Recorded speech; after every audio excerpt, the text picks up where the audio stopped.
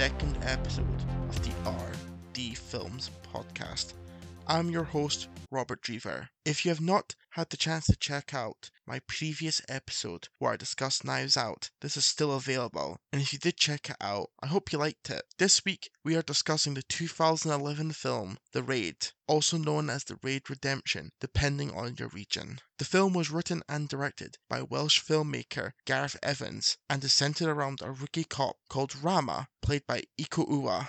The IMDb plot summary for The Raid is: a SWAT team becomes trapped in a tenement ran by a ruthless mobster and his army of killers and thugs. Last week I said this episode would cover both The Raid and The Raid 2, and I was planning to cover both films, but due to the amount of time I put into covering just one of these films, I decided to do the next 3 weeks podcast covering 3 topics. The first focusing on The Raid, the second being on The Raid 2, and the third part focusing on what the actors and filmmakers have done since the Raid films. Also, since I did research for this episode and the upcoming episodes, I will be including links to all of my sources that I use for information in the description for each episode. So let's discuss The Raid. Action films were in a dire place in the 2000s/2010s. Films like Taken and the Bourne series popularized the idea that action had to be quickly cut and have shaky cam to them. Every film under the sun started to use this technique, in big air quotes, to make their action seem more real and intense. Because of this, anyone could be an action star, instead of action stars being the likes of Sylvester Stallone, Arnold Schwarzenegger, or Jackie Chan. We got a new era of stars like Liam Neeson and Matt Damon. Big name films to this day still use shaky cam and quick cuts for their action scenes, with a big name example being the recent Marvel movies. While I do enjoy the Marvel movies, especially the Captain America movies, even I have to say what holds those films back greatly is the poor action in terms of how it's shot and how it's edited. But in my opinion, what is sad about this is that people think these action scenes are good and well done. To me, if I struggle to see what's going on, how am I meant to tell if the fight choreography is good or not? So The Raid came out at the perfect time, and because of this, it had a huge impact on action cinema. After Gareth Evans' second film, Barandal, he wanted his next venture to be a gangster film, which had the project name of Barandal. In an interview, Gareth talked about the fact he had already done 2/3 of the fight choreography for that film. This search for funding proved to be a bit difficult. He searched unsuccessfully for over a year. The film he wanted to make was just too large scale for his second Indonesian film. However, an investor told him if he could make a different film for a smaller budget, he could go off and make that film. This film would become The Raid, and the Barandal script was reworked and eventually would become what we know as The Raid 2. There's actually a teaser trailer for the original Barandal script on YouTube, and the similarity to the bathroom scene in The Raid 2 is very striking. I'll include a link to both the teaser and the bathroom scene so you can see for yourself. There was a lot of preparation done for The Raid. In what is now typical for Gareth Evans, the fight scenes were all prevised. Previs, or pre-visualization, is the visualization of complex scenes in a movie before filming. When asked how similar the previs is to the final product, Gareth Evans said, and I quote, "It's a little bit of a Bible, really, in terms of how strictly we follow it. I'd say for every sequence, it's about 90 to 95% the exact same." Previs is an important tool when it comes to his action. As in that same interview, he talked about how he adds the production shots into the previs edit. So he goes from the previs footage to the production footage to see if the edit is working for him and makes appropriate changes on set. Also, in terms of preparation, around 8 members of the main cast were sent to boot camp to get training from Navy/Marines. The reason they did this was to add a level of realism from how the cast held their guns to the way they communicate between each other and their commander. This was done so when they raid the building at the beginning of the film, it looked like a SWAT team going from floor to floor, room to room, adding that level of realism that the film needed, as if it didn't look real, the audience would be taken out of the film. What works so well in The Raid, seeing it go from a simple raid where they lock down all of the threats to being a living nightmare, as these 20 cops are being hunted down by more or less everyone who lives in this building. But let's talk about the actual film. The film opens with Rama praying, and it cuts to him doing some physical training. We then see he has a wife who is pregnant with their son, This sets up Rama's character. We see he's well trained in hand-to-hand combat, and when he and the rest of the team are trapped in the building, we see that he has something to fight for. He wants to escape so he can be with his wife. Whilst the setup is simple, it's effective and does the job perfectly. We don't need an in-depth character for us to connect with. We just need a simple character that we can latch onto. Famous film critic, the late great Roger Ebert, described this character development as a cheap fake-out. While I can understand where he is coming from, I disagree with his opinion. As to me, they don't bring up these things just to be dropped moments later, like they're not important. We see a couple times throughout the film that Rama is thinking about his wife when the mayhem has slowed down, and it also establishes that he can handle hand-to-hand combat. While yes, you can say that him being a member of a SWAT team, he should be good at hand-to-hand combat, but still, showing us this is better than just telling us this information. As the scene continues, we see Rama tell his father that he's going to bring him back. This sets up the fact that his brother Andy works for Tama, the drug lord who controls the building they are about to raid. I feel like before we move on to the rest of the film, it's important to talk about the main style of martial art used in both raid films. The martial art used is Pencak Silat, which we will call Silat for short. According to the Pencak Silat Federation, Silat is a genetic term for the indigenous martial art of the Indonesian/Malay archipelago, which includes Indonesia, Malaysia, Singapore, and Brunei. Silat has played an important role in the history and culture of Indonesian and Malay people. Not many martial art films have showed off Silat before, so the raid thrusted Silat into cultural importance in both Indonesia and somewhat Hollywood. I'll stop sidetracking and focus on the film. We are introduced to the whole SWAT team as they are driving to the building, with noticeable standouts being Sergeant Jaka and Bowo. We are told their target is Tama, an infamous drug lord. He has full control of a building and he lets anyone stay there for a low price. His drug lab is also in this building, so it's assumed there will be people there to protect the product. Tama has two guards, one guard being Mad Dog, who is the fists of the operation, and Andy, who is the brains of the operation. We cut to a scene where Tama is killing off 5 thugs. 4 he kills off with a pistol, and the other he kills with a hammer, as he runs out of bullets. But when he gets the hammer out of the drawer, you see a handful of bullets slide in the drawer, which he ignores. This highlights the sadistic nature of Tama. It's a short scene, but it is very effective. The SWAT team arrive at the building, and waiting for them is Lieutenant Wuyu. I'm sorry if I'm pronouncing these names wrong, but this should raise suspicion to the audience, as he doesn't arrive with the rest of the team. He also stands out as he's not dressed the same as the rest of the cast. I might be over-analysing things, but I think Gareth Evans did this to show that Lieutenant Wuyu shouldn't be trusted.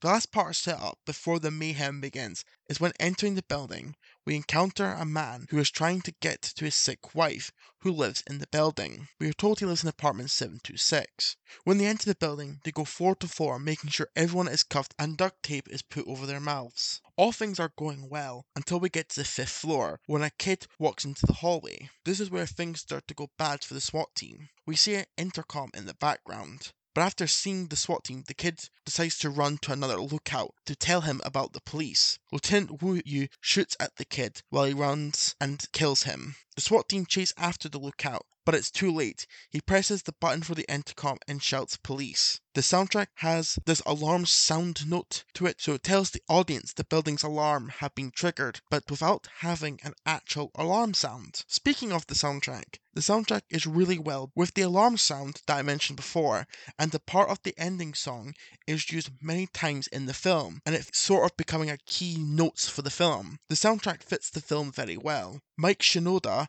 and Joseph Trapanese did a great job, and yes, you heard me right. In his only composer credit for a film, Linkin Park's Mike Shinoda, who made songs like this. I watch how the moon sits in the sky on a dark night, shining with the light from the sun doesn't give. And this. A little bit of loneliness, a little bit of disregard, handful of complaints, but I can't help the fact that everyone. And we can't forget this. Yeah, here we go for the 100th time, hand grenade pins in every line, throw 'em up. up unless something. For his only composer credit, he did a pretty good job on the soundtrack.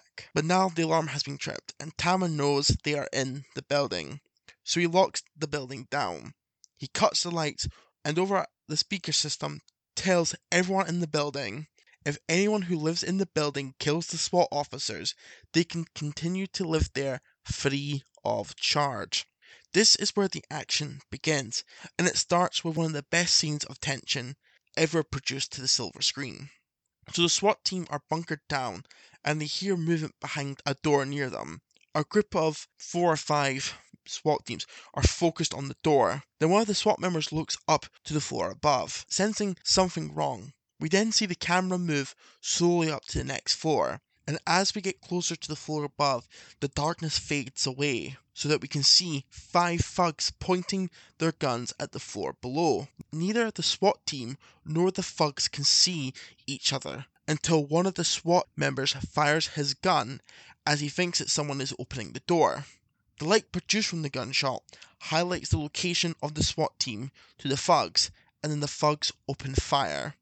This scene is so well crafted, and it has a great use of slow motion when he fires the shotgun blast. The scene contains nail-biting tension, and it's a great starting point to the insane and incredible action to come. Now that the action has started, I'm going to focus on the action and other incredibly well done scenes, rather than going from plot point to plot point, as to be honest, there's not much of a story to this film. The first set of action scenes focus mainly on gun combat. This was a decision that makes logical sense, as why would they use their fists if they have guns? And Gareth Evans agrees. In one of the Blu-ray bonus features, he talked about how he wanted the action to have a progression to it. He wanted them to use their guns till they ran out of ammo, and then move on to their fists. During this opening action scene, there's a great shot where we follow Rama jump down the floor he created with an axe, and then the camera follows him. For an opening action scene, it's pretty decent. It's just okay compared to what's to come. And to me, this is where the film is at its weakest. While the shot of Rama busting through the floor with the axe is an awesome visual, I personally don't like how the shots follow the axe motion at the beginning. It's just a personal issue though. And also, the explosion that occurs at the end of this scene is a bit fake looking. After the explosion, this is where we are introduced to a group I'm gonna call the Machete Gang. This gang is a part of the second half of one of the most famous action scenes from this film, the hallway fight that starts on floor 7. The first part of this hallway fight is just great. You can see the influence of how Jackie Chan films action scenes during this fight. Jackie Chan likes to shoot the action in a wide shot, but then maybe cut to a close-up or a medium shot to highlight an impact. A simple way to explain how they shoot action is they shoot for the edit. They don't find the edit in post. Gareth Evans does the same thing that Jackie Chan does, but brings his own unique style to it. There's a lot more movement in his shots and is likely to cut more. A big issue in martial art films is that, at most, the main character will fight an enemy one at a time. But due to the fact they fight in tight corridors, this makes sense, as there isn't a way to go around them to do a sneak attack. While I don't mind the enemies attacking one at a time, as I love the art of a fight scene, some people might find this distracting. But back to the fight. The editing in the fight scene is excellent. The action is always clear, as the shots are on screen long enough for us to understand what's going on. Also, every cut feels necessary, instead of cutting to hide something, like a mistake or the fact that they're not really hitting each other. The second part of the hallway fight probably contains the most brutal death in the entire film, where someone is killed by using the remnants of what remains of a broken door. It is so quick and brutal that you need that 10-second break before the action picks up again in the room. The fight ends when Rama tackles the final member of the Machete Gang out of a window and Rama falls with him. There are 2 major fight scenes left to cover: the Mad Dog and Jacka fight, and the Mad Dog, Andy, and Rama fight.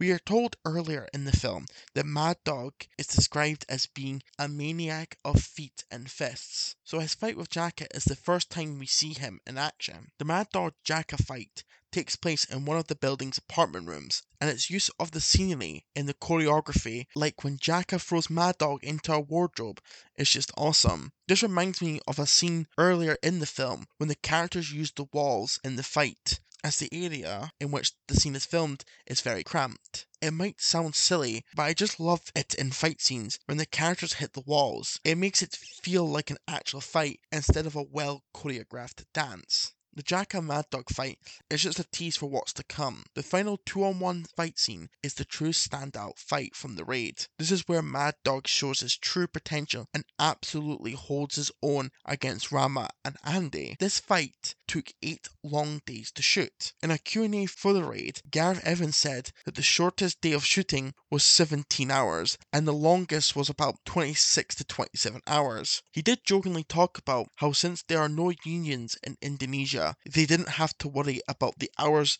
the actors worked in the day. The final scene is pretty flawless. The way Mad Dog just dominates the fight at certain points adds tension, as it's feasible that either Mad Dog or Rama and Andy could have won this fight. While we know our heroes are going to end up overcoming the odds, it still doesn't give the filmmakers an excuse to slack off, and how they film the final fight leaves us wondering if in fact the heroes would prevail, or would they be Mad Dog's final victims.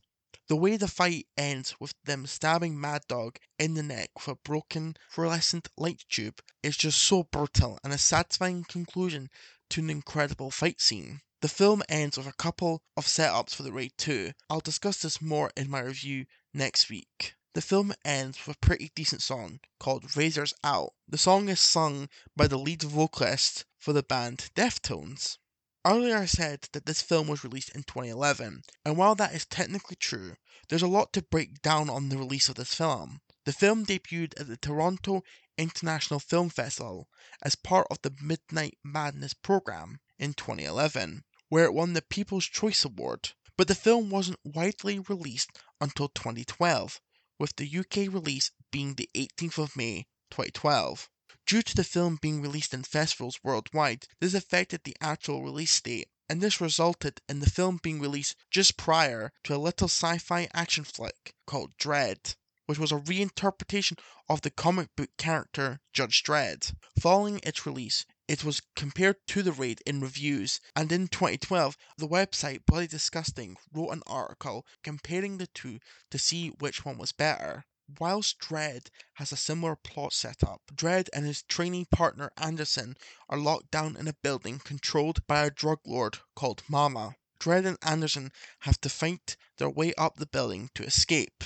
While yes, the bare bones plot summary makes it sound very similar, Dredd has different end goals than The Raid has. The Raid is an action-focused film that story is just there for background dressing. Dredd is a film that focuses more on the world building and scene setting. This world building approach to the film is apparent as the writer for Dredd, Alex Garland, had ideas for what he could do for a Dredd trilogy if the first film was successful. These different goals lead to two very different films, and to me, the comparisons between the films actually does more harm to Dredd than good, as the action scenes in Dredd are nowhere near as good as the Raids. But another film has been in the works since 2011 as well, and it still hasn't come out to this very day.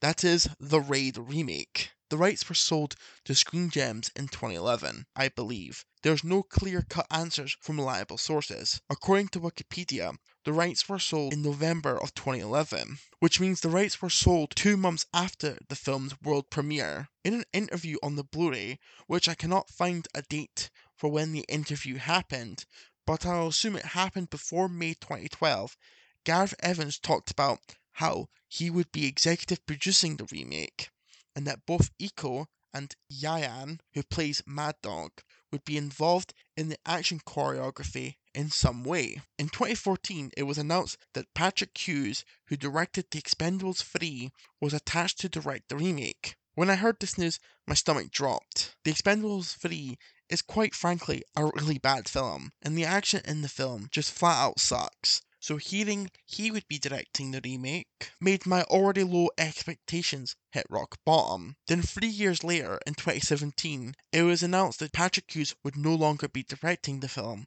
Instead, Joe Carnahan, who directed The A-Team and The Grey, would be writing and directing the remake. It would star Frank Grillo, whose previous films include Captain America Winter Soldier and Civil War.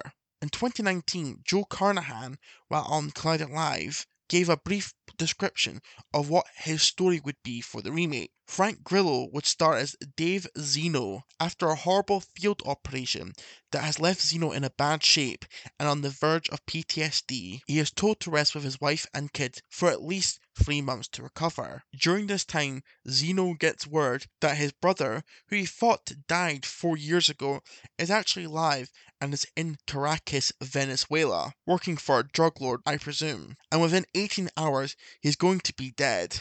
So Zeno, at about 50% strength, has to go and get his brother back. Whilst this idea sounds pretty decent, and Joe Carnahan is a better choice for the director's chair, as I really enjoyed The Grey, I still really wasn't interested in this remake. But in February of this year, it was announced that Joe Carnahan's script would no longer be a remake of The Raid, instead be its own project called Zeno. While I'm still not interested in the remake, and probably never will be, to me this remake highlights an issue the film industry has had for a while now. In my opinion, we live in a world that everything popular not made in America has to be remade by America. For example, the South Korean classic Oldboy was remade by Spike Lee in 2013, and the South Korean films I Saw the Devil, Extreme Job, and the 2020 Best Picture winner at the Oscars, Parasite, all have remakes in the works.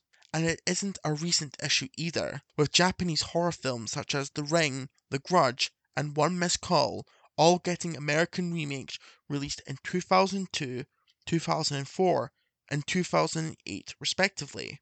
Even Martin Scorsese's biggest film success at the Oscars with the film The Departed is a remake of the much superior Hong Kong film Infernal Affairs. This attitude to remaking popular foreign language films probably comes from the fact that certain people don't respect foreign cinema as much as American cinema. This issue was highlighted when Parasite won Best Picture at the Oscars, with rants saying if a film wins the Best International Feature, it shouldn't win Best Picture. This attitude is probably due to the fact that foreign films are subtitled, and some people are instinctively turned off by subtitles, as when they watch a film, they don't also want to read.